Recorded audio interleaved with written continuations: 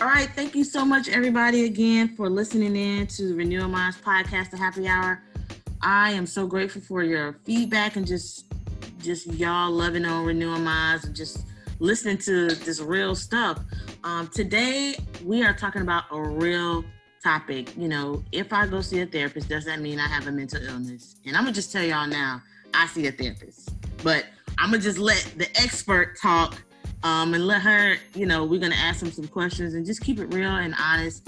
I'm going to let her introduce herself, and then we're going to get on into our conversation. So, Jessica, go ahead and tell us who you are. Well, I told y'all her name, but, you know, she got more to say.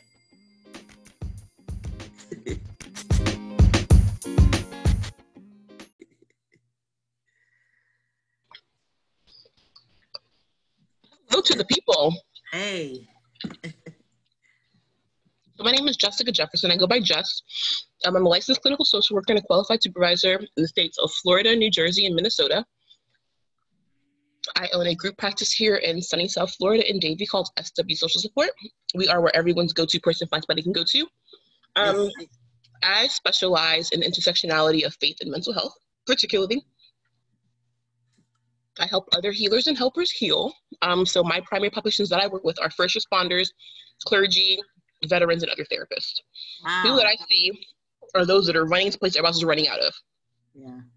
And I think the main thing that I want to focus on throughout all of this is that we all share a human experience. So people think about like therapy and all of like the heebie-jeebies behind it, if you will. Yeah. The stigma, the yuckies, that come particularly for people of color, for Christians, people of faith. We definitely demonize needing help to navigate our humanity. And I think it is so ever important that we normalize that because of all the things that we learn. And even as a clinician, and I have years and years of experience outside of graduate school in private practice, working for several really big organizations, including the government, that we are never really taught how to be human.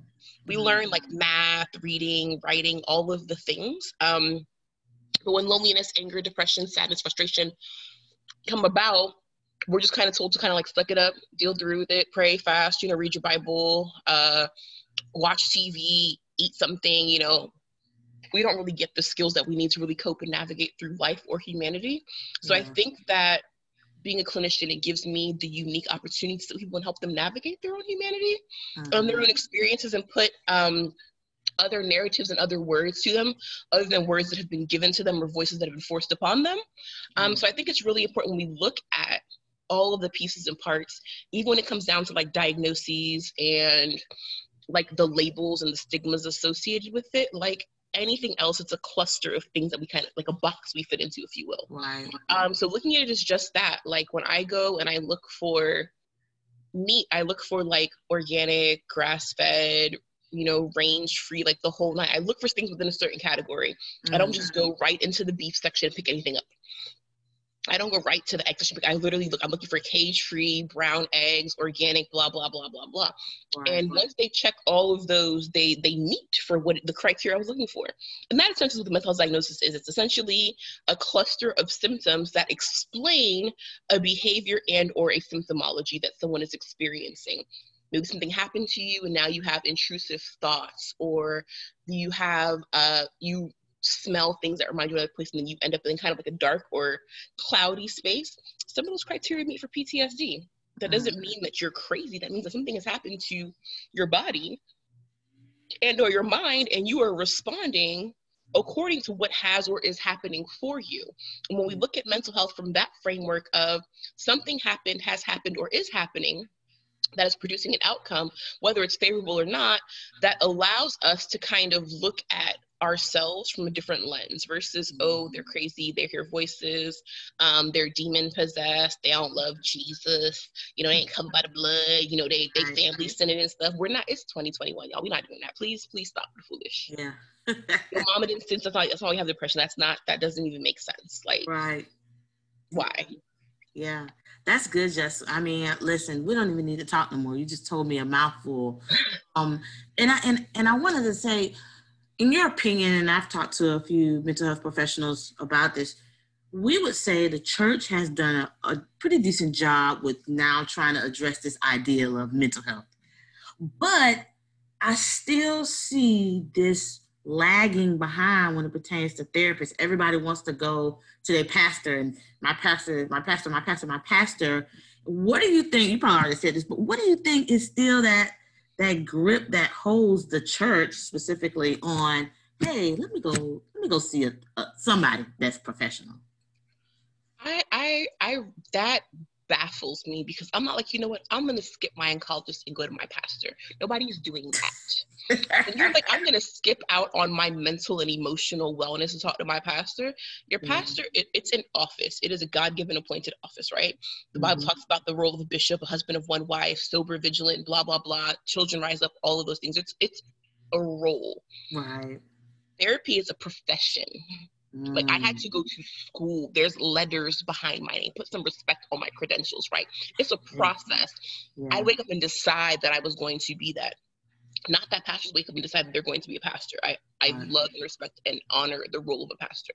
But I think it's very important as congregants that we don't put someone in a position that's going to later on vilify them. Because we now put a human who has the office of a pastor, who is meant to be a shepherd to watch for our souls. The office of a pastor is to be the watchman on the wall for souls, to prepare the word for the congregation, to make sure that people are going through and growing in their faith. It is not to solely or in part take on the role of other professionals.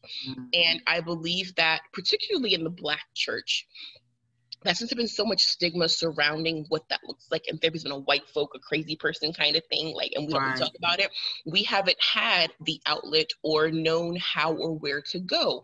Thus, the pastor has become all things to all men, like Paul talks about. However, not every pastor is equipped to counsel in a way that relates to your mental health. There's good godly counsel, which we should seek out from our pastors and our leadership, and we should be praying and fasting and honoring the man or woman of God in our life. Absolutely, 4,000%. But the same way I would not talk to my pastor with my OBGYN issues, nor would I go to him for a cancer consult. We need to understand the role and the appropriateness of that role. And I think luckily, at least for us in this day and age, because therapy is like very pop culture in, and you know, Kanye's coming out with all of what he got going on, and everyone's talking about therapy, and Tamar tried to kill herself, and all this other stuff is going on. It's a lot more prevalent in the Black community.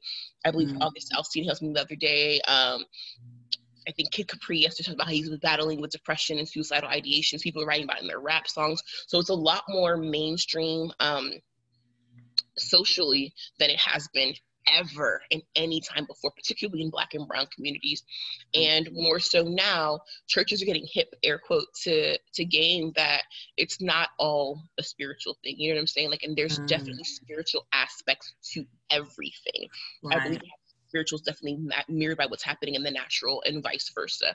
However, with that being said, I don't believe that every mental illness is a spiritual disorder. Like, I don't think, even based on like brain scans, we look at depression, like you can see depression in the brain. That's not a spiritual thing, you know? I do think that spiritual things can lead into or cause or exacerbate certain things, but I don't think that they are the main causation.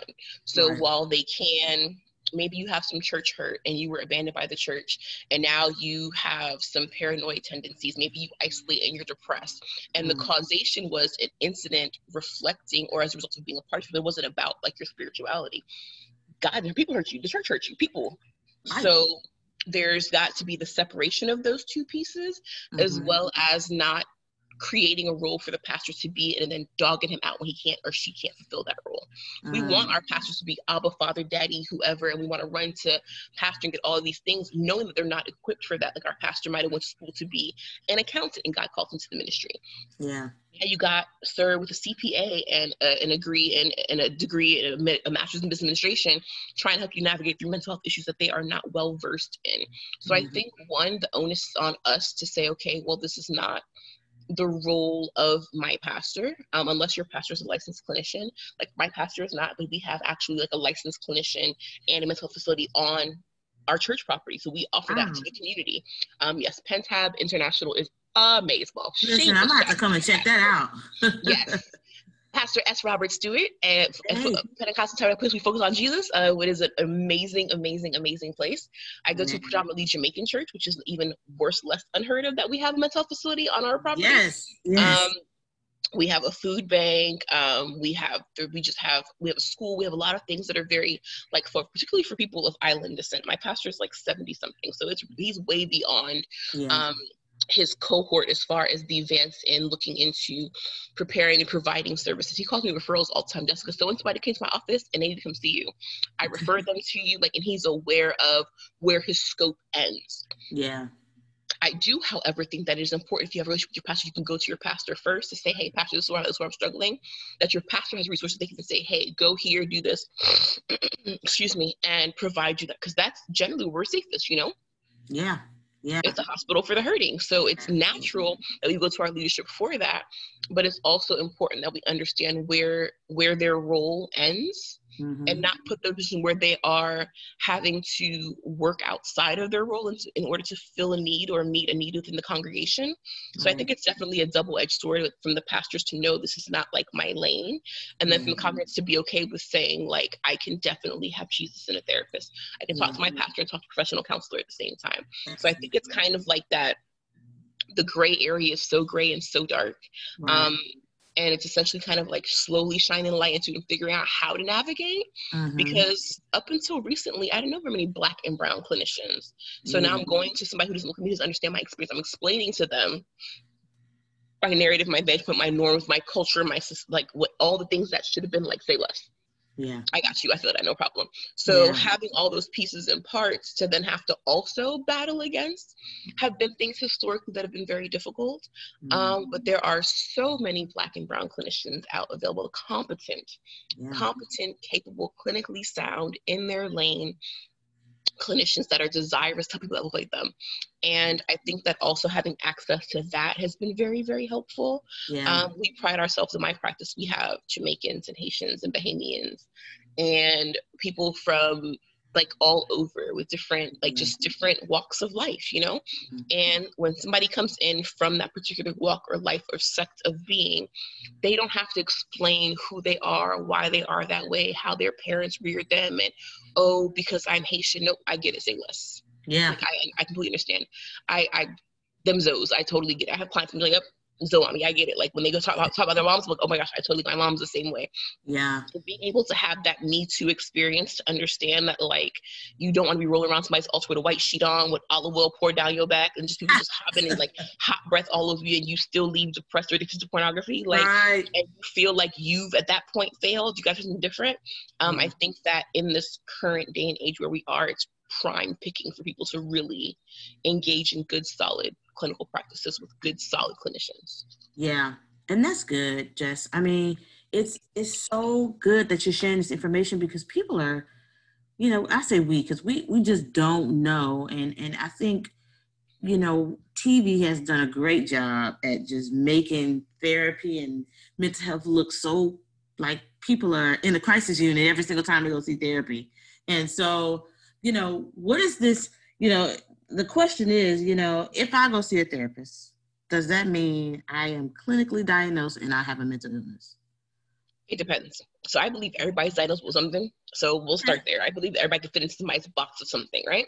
Okay. However, it depends on how you're going to therapy. If you're going through your insurance, your therapist must diagnose you. In order for you to be able to receive services through your insurance, that's through an EAP, that's through your Cignas, your Magellans, your Aetnas, all of those providers, they require the physician to diagnose you, the physician, aka the therapist, the provider, to diagnose you. In order to track and measure the need for services, just like everything else. Right. If you have high blood pressure, they're going to ask you what the measure of that blood pressure was in order to diagnose and provide medicine. So in order for us to justify treatment, we must diagnose. That does not mean that every diagnosis is a heavy hitter. Every diagnosis is not as heavy as schizoaffective disorder, schizophrenia, or PTSD. You may have just generalized anxiety disorder. You may just have a major depressive episode where you're having a time frame of something going on. You may have an adjustment disorder, and none of those things in and of themselves are bad. Even PTSD, those are not bad things. Those are simply the culmination of the symptoms you're presenting with. So let's say again, so for depression, you've had 6 weeks, or you've been depressed, feeling ill, unwell for 6 months, not getting out of bed, decreased enjoyment and pleasurable activities, decreased appetite. And these are measures that say, then they ask you, if you have 6 out of this, you meet criteria. So your clinician will and should go over with you if you are ever forming down something and say, hey, you know, this is what you're meeting for, pull out the DSM and walk you through, explain to you why, and also normalize that process. When you go to the doctor for anything, they're diagnosing something, like they're always going to be a diagnosis of some sort. So it is our job as medical providers to look into figuring out what is happening. Do I diagnose absolutely everybody that sits on my couch or across from me virtually? No. People just struggling because it's Tuesday, you know, they had a rough Tuesday, and they're just struggling in Tuesday. They're struggling in their humanity. They're struggling in a new role. They're struggling with a life transition, and that may just be adjustment disorder, you know. But it is not a mandate unless you're going through insurance. So if you're going to utilize your insurance benefits, know that your clinician is mandated to provide a diagnosis of some sort. That does not mean that you are crazy, you're unemployable, you should just stop going out the house. That's not what that means. Again, it's symptom cluster. So if you have, you know, your blood sugar is X number, you have diabetes, or you have this level of salt in your blood, you have high blood pressure. And that is a measure used to describe your symptoms of what's happening in your body. And that's what a diagnosis is literally a cluster of symptoms that you are presenting with and or have had historically and or presently that are impeding or interfering with your activities of daily living. So if you're depressed and you do not want to get out of bed, you do not want to shower and take care of your kids, you're not crazy. You're having a moment, air quote, if you will. And that's the term that we use to describe it based on what you're experiencing. So we're able to explain to you, based on this experience, this is what we can name this. We can give it a name. We can explain to you what it is, how it's showing up, how it's manifested typically in others, and what's going on, as well as ways to help you treat and address it, because we know what it is. Yeah. So go ahead. I wouldn't even known that. You know, that's like valuable information. Y'all, I hope y'all heard what Jessica said, because that is valuable to know if you're going through your insurance. And here's the question. You're not therapists, private practice therapists aren't seeing actively psychotic people, are they? Some people do. Some people see people that have SPMIs. We do not see people with SPMIs, severe persistent mental illness, because we are not linked to a psychiatrist. But there are people who are actively hearing voices every single day, who's taking their medicine and have it under control to where they're able to meet all of that daily living, that are seeing people in private practice. There are psychologists in private practice, psychiatrists in private practice. There's, like, you don't have to go to community mental health center to be an SPI. If you have hallucinations and delusions and all of the things that we consider like the real crazies, air quote, which I don't really think is real crazy. Again, it's a symptom of, you know, the mental health issues that you are presenting with, the challenges that you may have. But there are definitely clinicians that specialize in SPMIs in private practice. People specialize in personality disorders like borderline personality disorder, narcissistic personality disorder, that work in private practice. They create a niche so that that kind of population, that clientele, knows I'm safe with so-and-so. Wow. That is so good to know. And, you know, I've worked in an agency, and when I've had a client that was actively psychotic, the therapist would be like, well, we can't see her right now. She doesn't meet criteria. And for me, I don't know, you know, at the time I'm a case manager, I'm just trying to get my client resources, you know? And so just hearing you saying that, that's kind of relief. So people who may be, you know, there are private practice therapists out there who specialize just in that. Absolutely. And just because you're actively hallucinating doesn't mean that you can't get treatment. You know, like I've worked on a unit of people who spent most of their day in psychosis and active psychosis. I've had clients that are like, the lizard told me I need to kill you. What else did the lizard say? Like, if that's where they are in that moment, you know, meet them there. And the last thing somebody wants to feel in therapy is crazy. Like, the last thing you want to feel in therapy with your therapist is isolated and as though you don't belong, something's wrong with you. And if you're actively hallucinating, those hallucinations are not bothering you or causing harm, or impeding like what's going on. People hear voices all day long and are able to function throughout society and meet all of their goals and do what they need to do. I think that because pop culture vilifies psychosis, Yeah. And makes psychosis seem similar to demon possession, that Yeah. we're all like, oh, he got a spirit. Oh, such got such going on. Like, nah, like there are things like olfactory hallucinations where you smell things that aren't actually there. Really? Yeah. So it's not just audio and visual hallucinations. There are different types of hallucinations and different types of presentations of hallucinations and or psychosis. You can believe that you're Mohammed Gandhi and you have a delusional, like you're delusional, you're paranoid, and that's a psychotic episode, but you're not dangerous. You think you're Gandhi. You're not dangerous. You think that you're Jesus Christ himself. You know what I mean? Like, unless you're like trying to walk on water. Yeah. You know, let's try to go through bad people in the middle of the Jordan on 95. You know what I'm saying? Like, Yeah. they're like, people believe they're giraffes and like they go through life believing they're a giraffe, get tattooed up and whatever. And they're able to live their normal air quote giraffe life. There's that lady thinks she's a cat, then tattooed her whole face to become a cat, put cat injections in her cheeks. She got whiskers and just go to work every day. She got a whole job. Well, she's functioning. And listen, you never know, right? You never right. And so if you can function, that's important. Like, even if you're functioning to some level of dysfunction, you can get through, like, that's progressive. There are people who have psychosis that literally, like, it stops them dead in their tracks and they can't do anything. Yeah.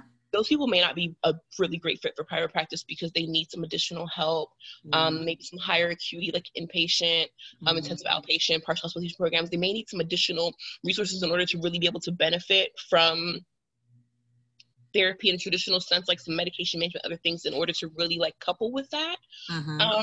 But there's no like prescript, if you have this, you have to go to an inpatient program outside of like if you're suicidal, homicidal, decide you want to hurt somebody else or yourself. Like there's things where you're no longer able to make decisions for yourself where you need to be hospitalized.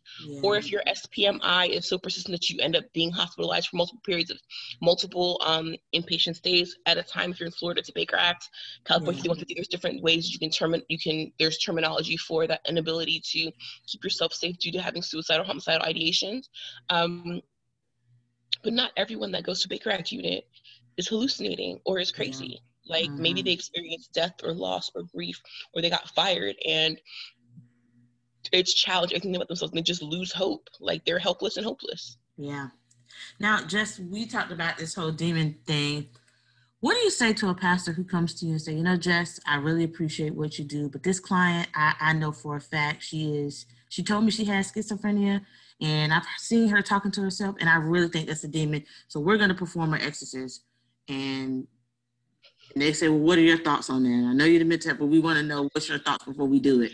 I don't know, like, why my initial thought was just to chuckle. Like, my initial thought was just to chuckle.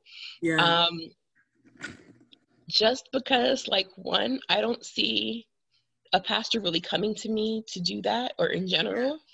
I also see if that someone's something in the spirit, they're probably laying hands on and shandoing up all before they even talk to anybody. Right. Just as also as an altar work intercessor, like I also know like how I move in the spirit. If I think the spirit that needs not be there, I will definitely address that in the spirit. And so like I don't see somebody like, oh, okay, well, I think this is what it is, and coming and asking permission to free somebody from bondage, air quote. Right. So I don't see that necessarily happening. I have heard, I've never seen or experienced that schizophrenia is demon possession.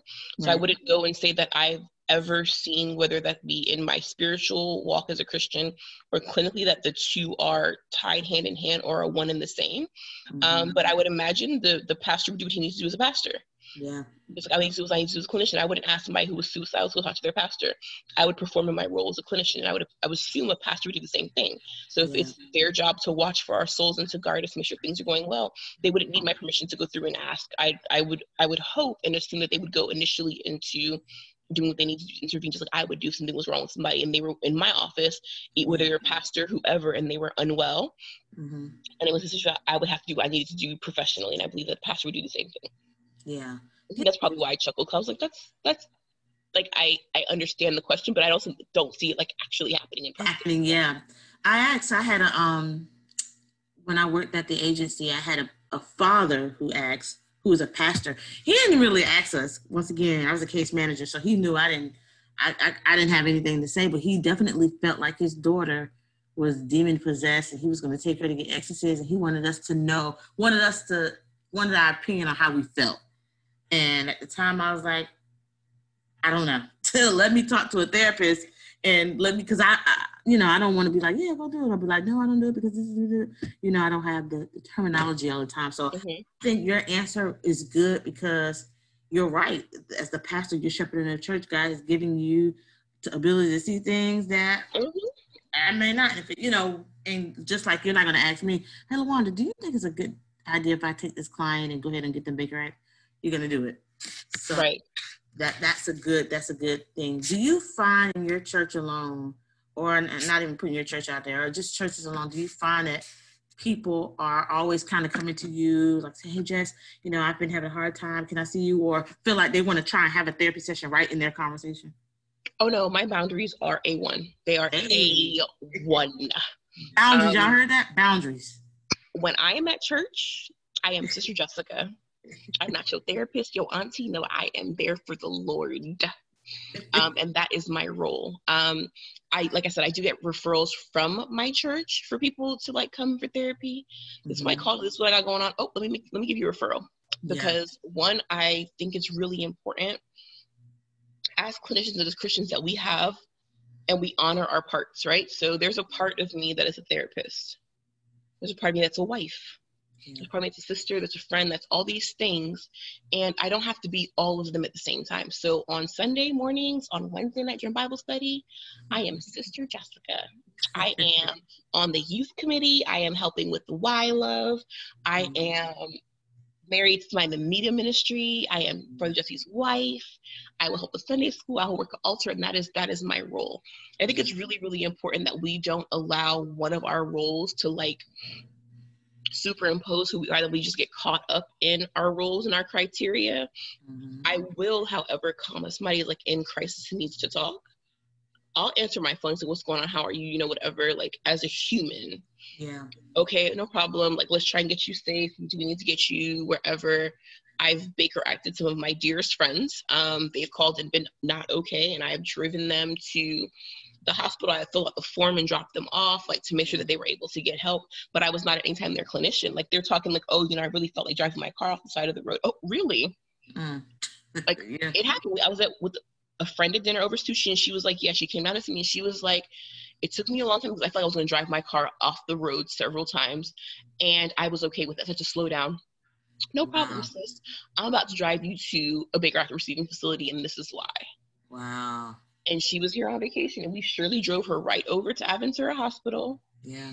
And checked her right in, came and visited her the whole time she was there. When she checked out, we brought her home, like stayed with her for a couple of days. And that's what it was. Like that to me is my charge as a Christian, as a clinician, is to really do no harm.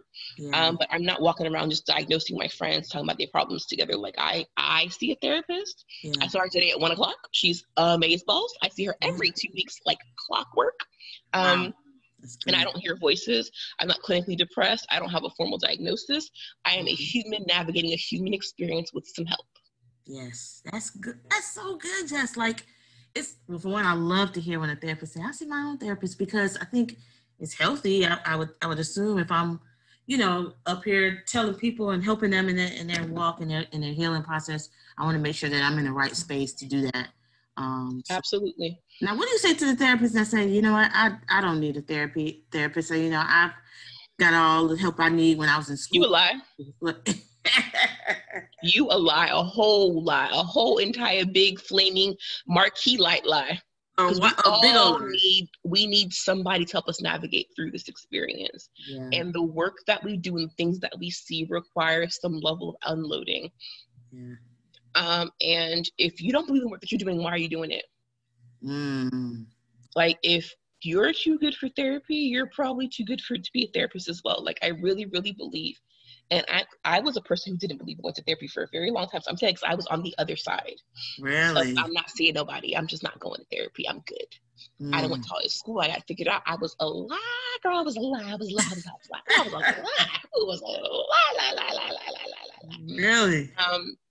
Yeah, I was like staunchly opposed for years. Oof.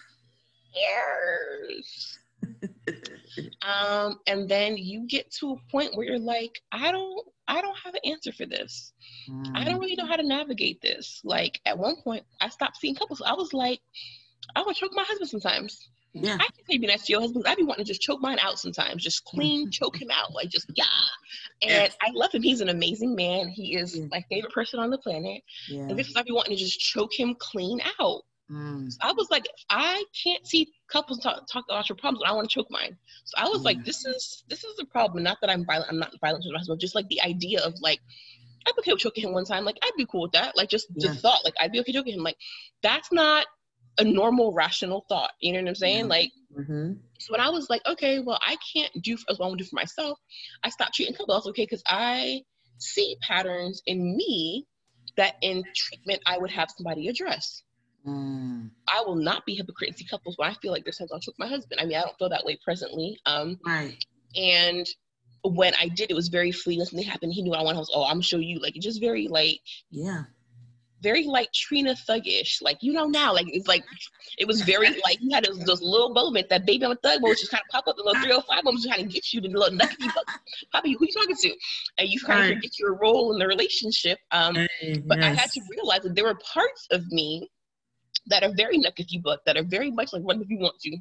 Okay. There's some parts of me that are not under the blood. I'd be like, run up if you want. Right. Right.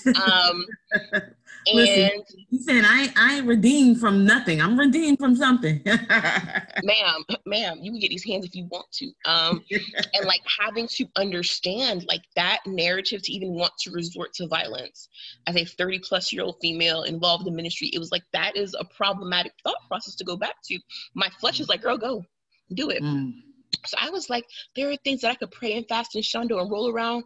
And like, I'm not saying that just like, I'm Pentecostal, so we roll around like for real. But like, there's certain things that unless I slay them in my flesh, no amount of shouting, hooping and hollering and praise breaks is gonna get me right. Like I have to go through and really address the issues of my humanity. And when I was able to separate like my Christianness, air quote, from like, and my clinicalness, air quote, from Jessica, I was like, Jessica's my walk with. I need another expert. I'm an expert at I know how to be Jessica. I'm good at that. I figured this thing out. Right. But there are parts of me that are confusing to me, or that I may not understand in their entirety why they show up and how they show up that way. Why do I choke this man? This is a good man. This is a real good man. Why do I want to choke him? It's not even like, because he didn't put the dish. Like our biggest argument to date in our marriage was he didn't put the cups where I thought they belonged. So I put the short cups on one row upside down and the taller cups on the next row and then the coffee cups above. He did the dishes. We were early in our marriage and put all the cups together. I was like, you, where are you? Like I went slap off. Wow. Like I was ready like to legit throw hands. And he was like, girl, you worked all day long. You came home to a clean house and just wait. All you noticed was the cups weren't together. Yes. And I was like, ouch. You know, after so many ouch moments, you realize that you need somebody else to help walk through life with you, because what you believe to be normal and okay and healthy may not be. Your mom and them did not know everything. That's good. There's a thing one of my girlfriends said to me a couple months ago, and she was like, she was doing something with her mom and she did it this way. She's like, no, we always put this in we always cook it this way. Why? Grandma did it. And they end up going to grandma, goes, oh, well, I didn't have a pot big enough.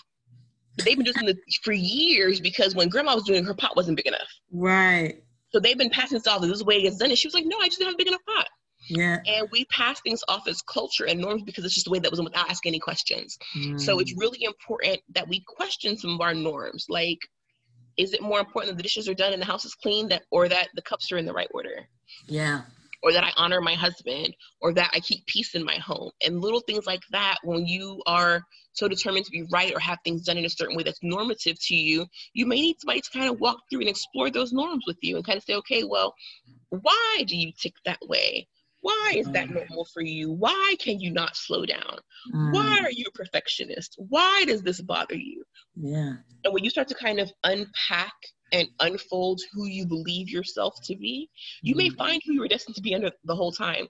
And of all the things that I've done, whether it's therapy or church or yoga or mindfulness or whatever, there's a space for all of them, but there's something beautiful, intimate about letting somebody see you and all of your parts vulnerably and letting them walk alongside you to healing. And that's what therapy does. Therapy says, hey, this is who I am, broken, battered, smudged, torn, fallen apart. And this is where I'm at. And this is where I would like some help, where I see a problem, not where my mom's a problem, but where I decided I want to get some help and healing here. And this is what I have to bring to the table. Like, let's work together collaboratively to get me to the outcome that I desire. And that is the beauty and the magic of therapy. Wow. Jess, that's a word. I feel like you have preached to me and preached to the listeners, because half of what you said, if not all, it's like, Jessica, that's right, because that's why I went to therapy. You know what I mean? And it's so true. Why are these small things triggering you, LaWanda, or whatever the case may be? And it's like, if people can hear this conversation, y'all, if y'all out here, if you hear this conversation, keep in mind that everything that Jessica said is not a bad thing. It's a human experience, what she just said. And even if it is a mental illness, that's okay too, because there are people who are out here willing, that's their profession. They went to school just to see people like you and I. And I love the aspect of, hey, there's boundaries. When I'm in church, I am Sister Jessica, and that's who I'm going to be. When I am in my office, I am a therapist. The supervisor. How is the supervisor other therapists? Do they sometimes say they know what they're saying? I love it. I think it is really, really cool. I think particularly because when I was coming up as a therapist, I only knew one Black female licensed clinician. Her name was Karen Longsworth, and Karen's an amazing clinician. I don't know, it looked like me in the field, and she is a force to be reckoned with. Sis is bad as she wanted to be. Really? She is a phenomenal clinician, an amazing mother, a dope human. And I was like, wait a minute. You are the only second color in all this sea of whiteness. Yeah.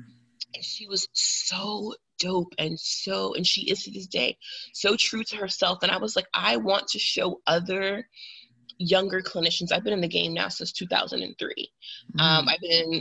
I've had my master's since 2011. I've been licensed since 2015. So I've seen some things. And even when I spoke for Barry University, and I did a thing for them because they're trying to make up hours for their students because of COVID. They can't be in like in the field. So I did a thing for like 250 people. At the end, they turned the cameras on. When I tell you, I bawled like a baby. There was old white men, young Black girls. You could tell there was non-binary people in the room. Like, it was just such a sea of difference. And when I went to school, it didn't look nothing like that. Wow. The field looks nothing like what it looked like when I was coming up. Oh my gosh, 17 years ago. That just feels like forever.